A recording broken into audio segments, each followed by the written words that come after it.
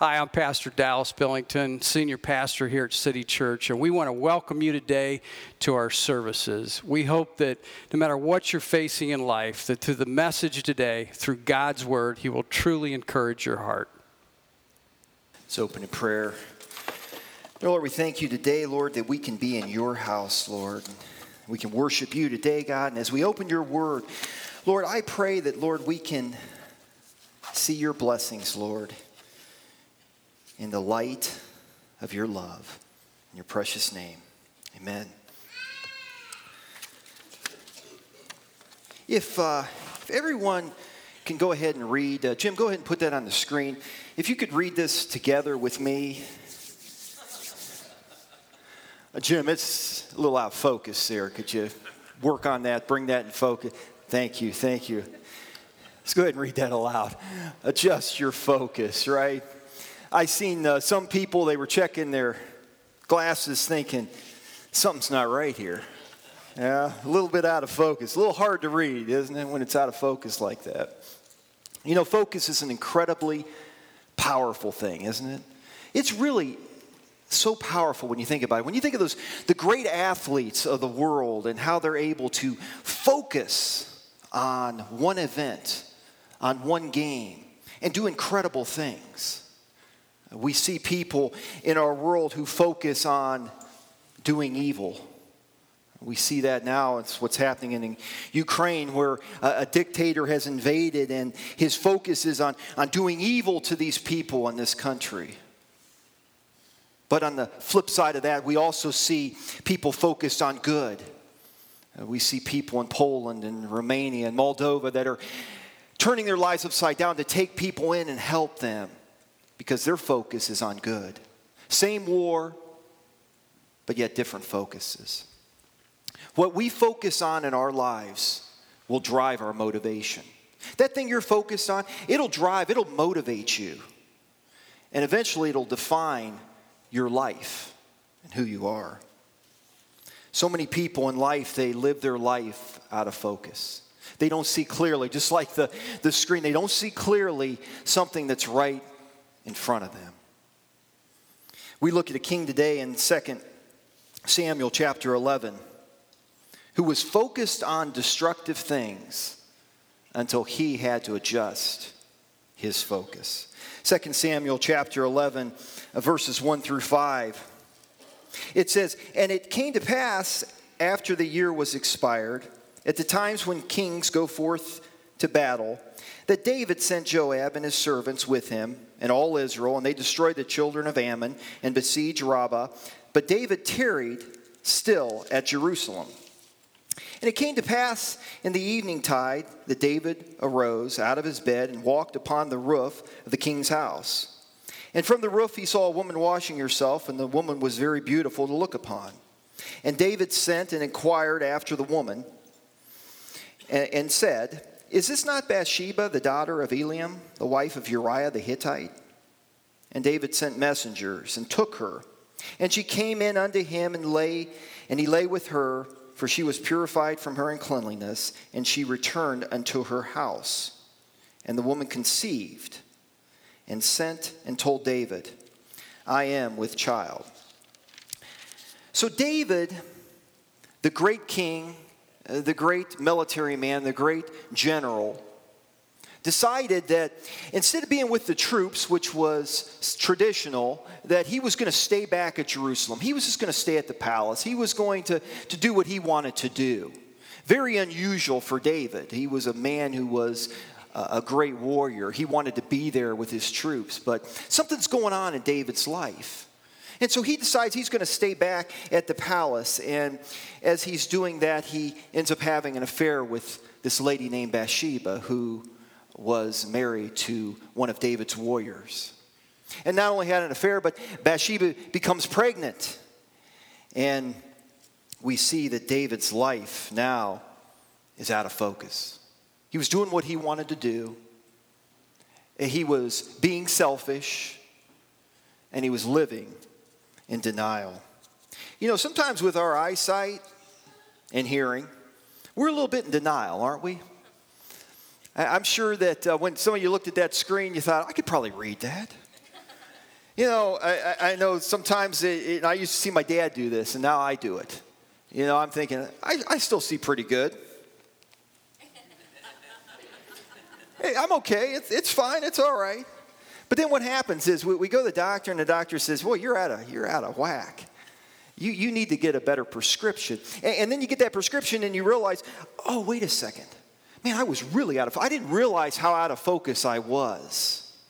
And that was what was going on in David's life. David was so out of focus. And when you're out of focus like David was, you don't see things clearly.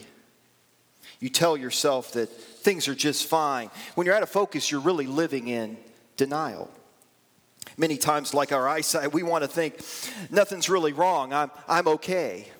But when you're making bad decisions and your decisions are clouded, you're not fine. There's something wrong.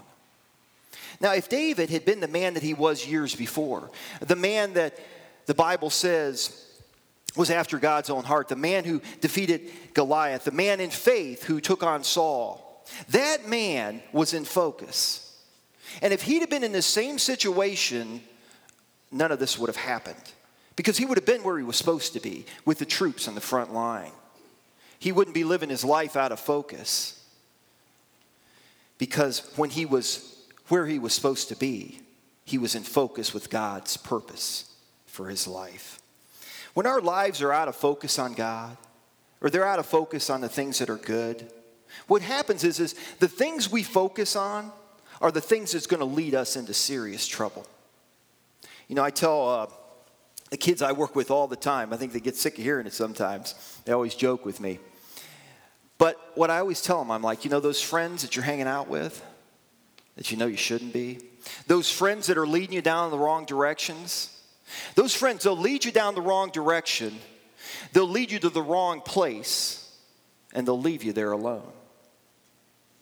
Maybe that coworker, maybe that habit of drugs or alcohol that's in your life right now, it'll lead you down the wrong path, it'll lead you to the wrong place, and eventually it'll lead you there and leave you there all alone. So the question today that we have to ask ourselves is, am I in focus? Am I truly in focus? And that really begs another question. Well, how's your relationship with God? Because if you're close to God, if your relationship with God is strong, what will happen is you're constantly being refocused. If you're in His Word and you're seeking Him, then what will happen is when you start to get off a little bit, you'll realize it and you'll get back in focus. You'll never let yourself do as David did and let yourself go down that wrong path so long that you don't even realize that something is wrong. David was looking at life blind. You know, when we're not focused on God, we're going through life blind. We're going through life really in darkness. I remember when I was in my early 20s, Pastor Dallas came to me and he said, there's an elderly gentleman at the church, and his family's coming in tomorrow, but he's had a lot of health issues, and he's went through a recent health problem. Could you and maybe somebody go over there and spend the night and just to take care of him? I said, sure.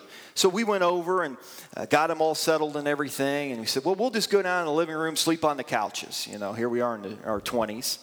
Now, if I did that, I would never be able to get off the couch. But, you know, here you are in your early 20s, we sleeping on the couches. Well, he had all of the drapes pulled shut, no outside lights.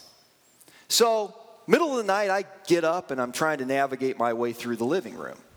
Well, I wasn't really familiar with the house. I couldn't see anything. And I'm running into everything. I'm hitting the end table, I'm hitting the coffee table, I nearly knocked the lamp down. And I'm thinking, there's a lot of dangers here. And we've all done that. Either a hotel room or whatever, you're not really sure about your surroundings. You end up running into the wall or something. When we're in darkness and we're walking in darkness, we don't see all the dangers in front of us. We don't see that crater in front of us. We don't see the traps in front of us. But see, when we refocus to God and where we're supposed to be, it's like turning on a light. When you turn on a light, you can see everything in the room. It's so clear in front of us. You can see all the dangers that are in front of us because we've allowed ourselves to refocus, to adjust our focus, and not to run into those problems. So what does David do here? He sinned. He's messed up. Does David repent? No, unfortunately, it gets worse. In verse 14, our story goes on. It says, "And it came to pass in the morning that David wrote a letter to Joab and sent it by the hand of Uriah. And he wrote in the letter saying, 'Set Uriah in the forefront of the hottest battle, and then retire from him, that he may be smitten and die.' And it came to pass that Joab observed the city, that he assigned Uriah unto the place where he knew that valiant men were. And the men of the city went out and fought with Joab. And there fell some of the people of the servants of David. And Uriah the Hittite died also."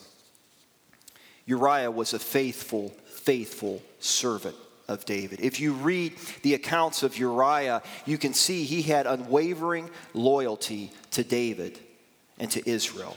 He was a great warrior. But David decided in being so out of focus and making all of these bad decisions, he decided that he had a plan. He orders Uriah to the front line so that Uriah would be killed. That way he could have Bathsheba all to himself. Now you may ask yourself, you said, well, this was David, the man that you said was after God's own heart, the man who did so many great things for Israel. The man had such incredible faith. How in the world could David do something like this? In your life, never think that you're so close to God that you can't fall. Never think that I'm so spiritual and I'm in such a place to where the devil can't get to me. It doesn't matter where we are in our life. We have to guard our heart. We have to guard our mind. Because Satan is constantly looking to destroy us. He's constantly looking to come after us.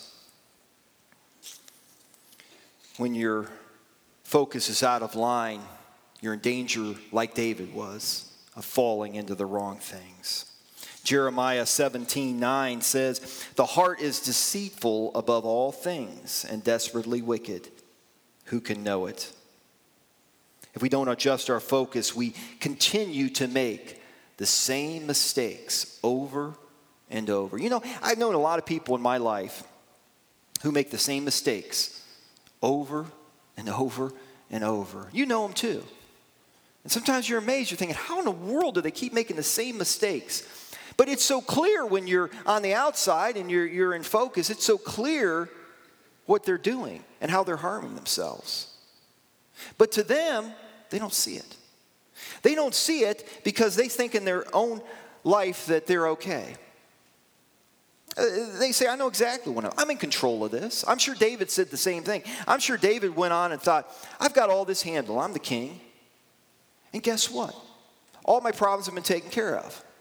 Now I got what I want, and life goes on, right? If we don't adjust our focus, we keep making those same mistakes over and over. But you know what? Those mistakes aren't hidden.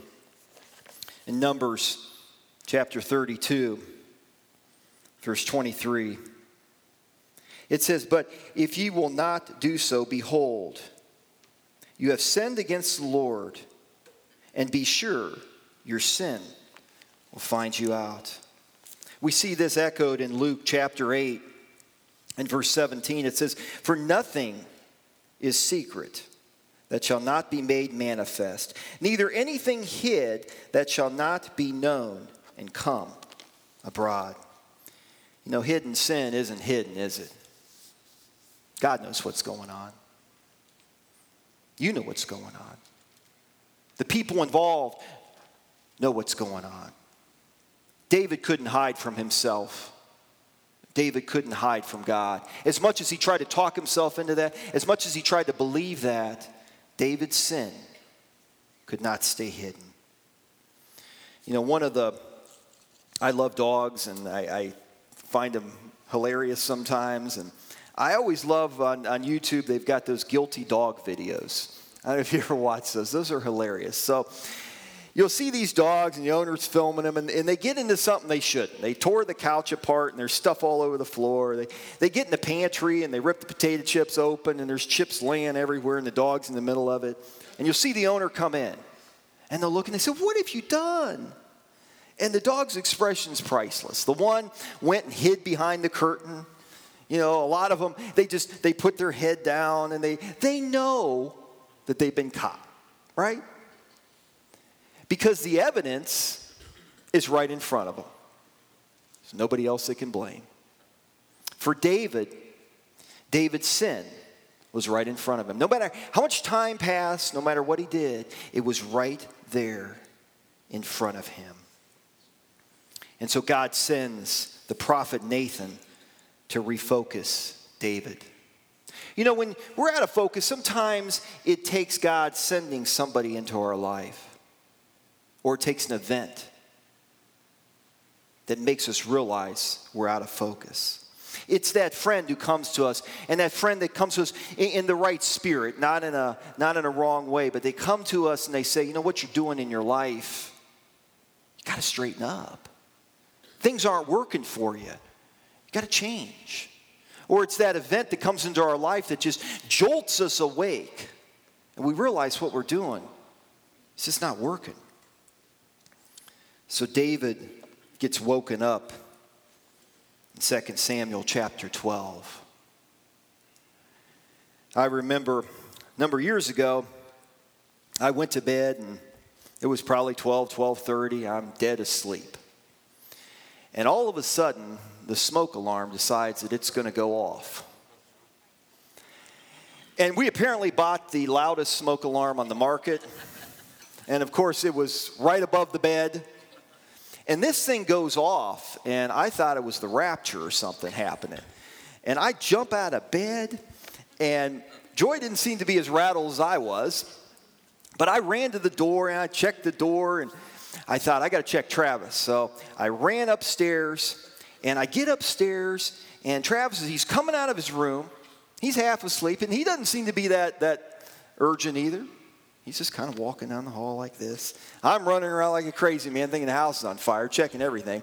And I run up to Travis, and I said, "Travis," I said, "is something on fire?" And he just kind of looks at me like this. He says, "I don't think so, Dad." He just keeps walking. So I go and I check everything, and there was no fire. Got the smoke alarm under control. Then I get back to bed, and I'm sitting there thinking, is this thing going to go off again?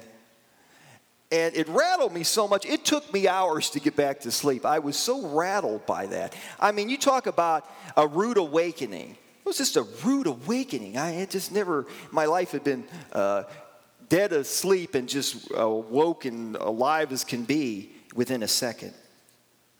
And that's really what happens here in 2 Samuel chapter 12 when Nathan comes to David. Remember, David thought everything's good, life is good. I got away with everything. And Nathan comes to him and he says, "And the Lord sent Nathan unto David. And he came unto him and he said unto him," tells David a story. He said, "There were two men in one city, the one rich and the other poor. The rich man had exceedingly many flock and herds, had all kinds of animals, had all kinds of wealth. But the poor man had nothing save one little ewe lamb, which he had bought, nourished up, and it grew up together with him and with his children. It did eat of his own meat, and drank of his own cup, and lay in his bosom, and was unto him as a daughter. And there came a traveler unto the rich man, and he spared to take his own flock and of his own herd to dress for the wayfaring man that was come unto him, but took the poor man's lamb and dressed it for the man that he was come unto him." In other words, they needed a meal, so what did he do? He didn't take one of his own flock. He went and he took it from the poor man. And David's anger was greatly kindled against the man. And he said to Nathan, "As the Lord liveth, the man that has done this thing shall surely die, and he shall restore the lamb fourfold, because he did this thing, and because he had no pity." So Nathan tells the story to David. And after he tells this story of this rich man who had everything in the world and who took the one possession of this poor man away, David is mad. He is livid. He said this man should restore to this poor man's family 4 times. And not only that, but this man should die. This is terrible what this man did. I can't believe it. I'm sure David said to Nathan, "Is this man, who is this man, Nathan? Who is he? I want to know." In verse 7, Nathan says to David, and Nathan said to David, "Thou art the man." You could only imagine David's reaction. All the things that he had been hiding had now come to light. The guilt that had reigned over him. And David immediately snapped into focus. He had 20/20 vision at this time. You know, sometimes when we see ourselves in the mirror and in our lives when we aren't what we should be, we look in that mirror and we don't quite recognize the person that's in the mirror. David didn't recognize the person that was in the mirror because that wasn't the person that God had redeemed. That wasn't the person that was the man after God's own heart. That wasn't the person who was the king of Israel. He didn't recognize that person that had done those things. What he saw wasn't him. And in verse 8, it continues. "And I gave thee thy master's house and thy master's wives into thy bosom, and gave thee the house of Israel and of Judah. And if thou had been too little, I would have moreover given thee such and such things." David, I gave you everything. God gave you everything ever imagined for. "Wherefore hast thou despised the commandments of the Lord to do evil in his sight? Thou hast killed Uriah the Hittite with the sword, and hast taken his wife to be thy wife, and hast slain him with the sword, the children of Ammon. Now therefore the sword shall never depart from thine house, because thou hast despised me, and thou hast taken the wife of Uriah the Hittite to be thy wife. Thus saith the Lord, Behold, I will raise up evil against thee out of thine own house, and I will take thy wives before thine eyes, and I will give them unto thy neighbor, and he shall lie with thy wives in the sight of this son. For what thou did in secret, I will do this thing before all of Israel and before the sun." David is now in the light. And the rest of this chapter goes on to talk about David's remorse and some of the things that happened. Psalms 51 gives a narrative that David writes of how miserable he was, how guilty he was after all these things happened. Heartache would follow David. We know there was a lot of killing and a lot of violence in his family. The first child with Bathsheba dies. But God is a forgiving God and a redeeming God. And the next child they have is named Solomon, a man who would rebuild the temple of Israel, who would restore a lot of things. God still allowed good to come out of that situation. Well, you say, how do we adjust our focus? Boy, I don't want to go down the same path David had to and have a fire alarm go off in the middle of the night. How do we adjust our focus? We've got to wake up to God. So many Christians are spiritually asleep. They're not communicating with God. They're not in His Word. They're not constantly refocusing their life so they don't get so out of whack that it takes a fire alarm to get them back into focus. How do we wake up? 1 Thessalonians chapter 5, verse 6. Paul's talking about looking and being alert for the second coming of Christ. And in verse 6, he says, "Therefore let us not sleep as do others, but let us watch and be sober." We have to recognize that times we fall asleep spiritually. And we have to wake up. We have to evaluate ourselves. We have to make sure that we're constantly refocusing to what we should be. Better that than the alternative. I want to close with a story. It happened actually last night. So my wife gets a lot of kidney stones from her blood disorder, and so a couple times a year she has to get them taken care of. And yesterday she realized, oh, I got a kidney stone. And if you ever had one of those, they are painful. And so it was so painful that took her into emergency last night, and they were able to give her a little bit of relief. And thank goodness the doctor's coming in, actually be running right after this over to the hospital, and doctor's going to be able to do the surgery and take care of that. And as we were in the room, one of the nurses came in and said, I got to do a CT scan, see where all the stone is and everything. Step out of the room. So I walked out of the room, and as I walked out of the room, right across the hallway, I noticed there was a police officer and hospital staff. And they weren't letting anybody in the room except for the nurse and the doctor. And as I stood there, I could hear the nurse talking to the lady. And as I looked in, this lady was probably in her 30s. And she had all kinds of trauma on her face and head. Bruised and bloody, just horrible. And the nurse asked her, she said, well, when's the last time you used drugs? And the lady said, today. And she said, I want to ask you about your injuries.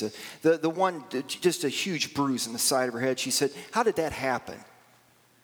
And she said, my boyfriend took a blunt object and hit me over the head with it today. And she said, how about the other side, the other bruise? She said, well, that's when I fell. After he hit me, I hit a table, and I bruised that side. And the nurse said, she said, I noticed there's some blood, dried blood in the back of your hair. Did that happen when you had fallen? She said, no, that's a separate thing. That happened yesterday. And I stood out there, and it just broke my heart. I'm thinking, here's a lady that has a lifetime in front of her that's going through all of this sorrow. And I don't know if she knew the Lord or not.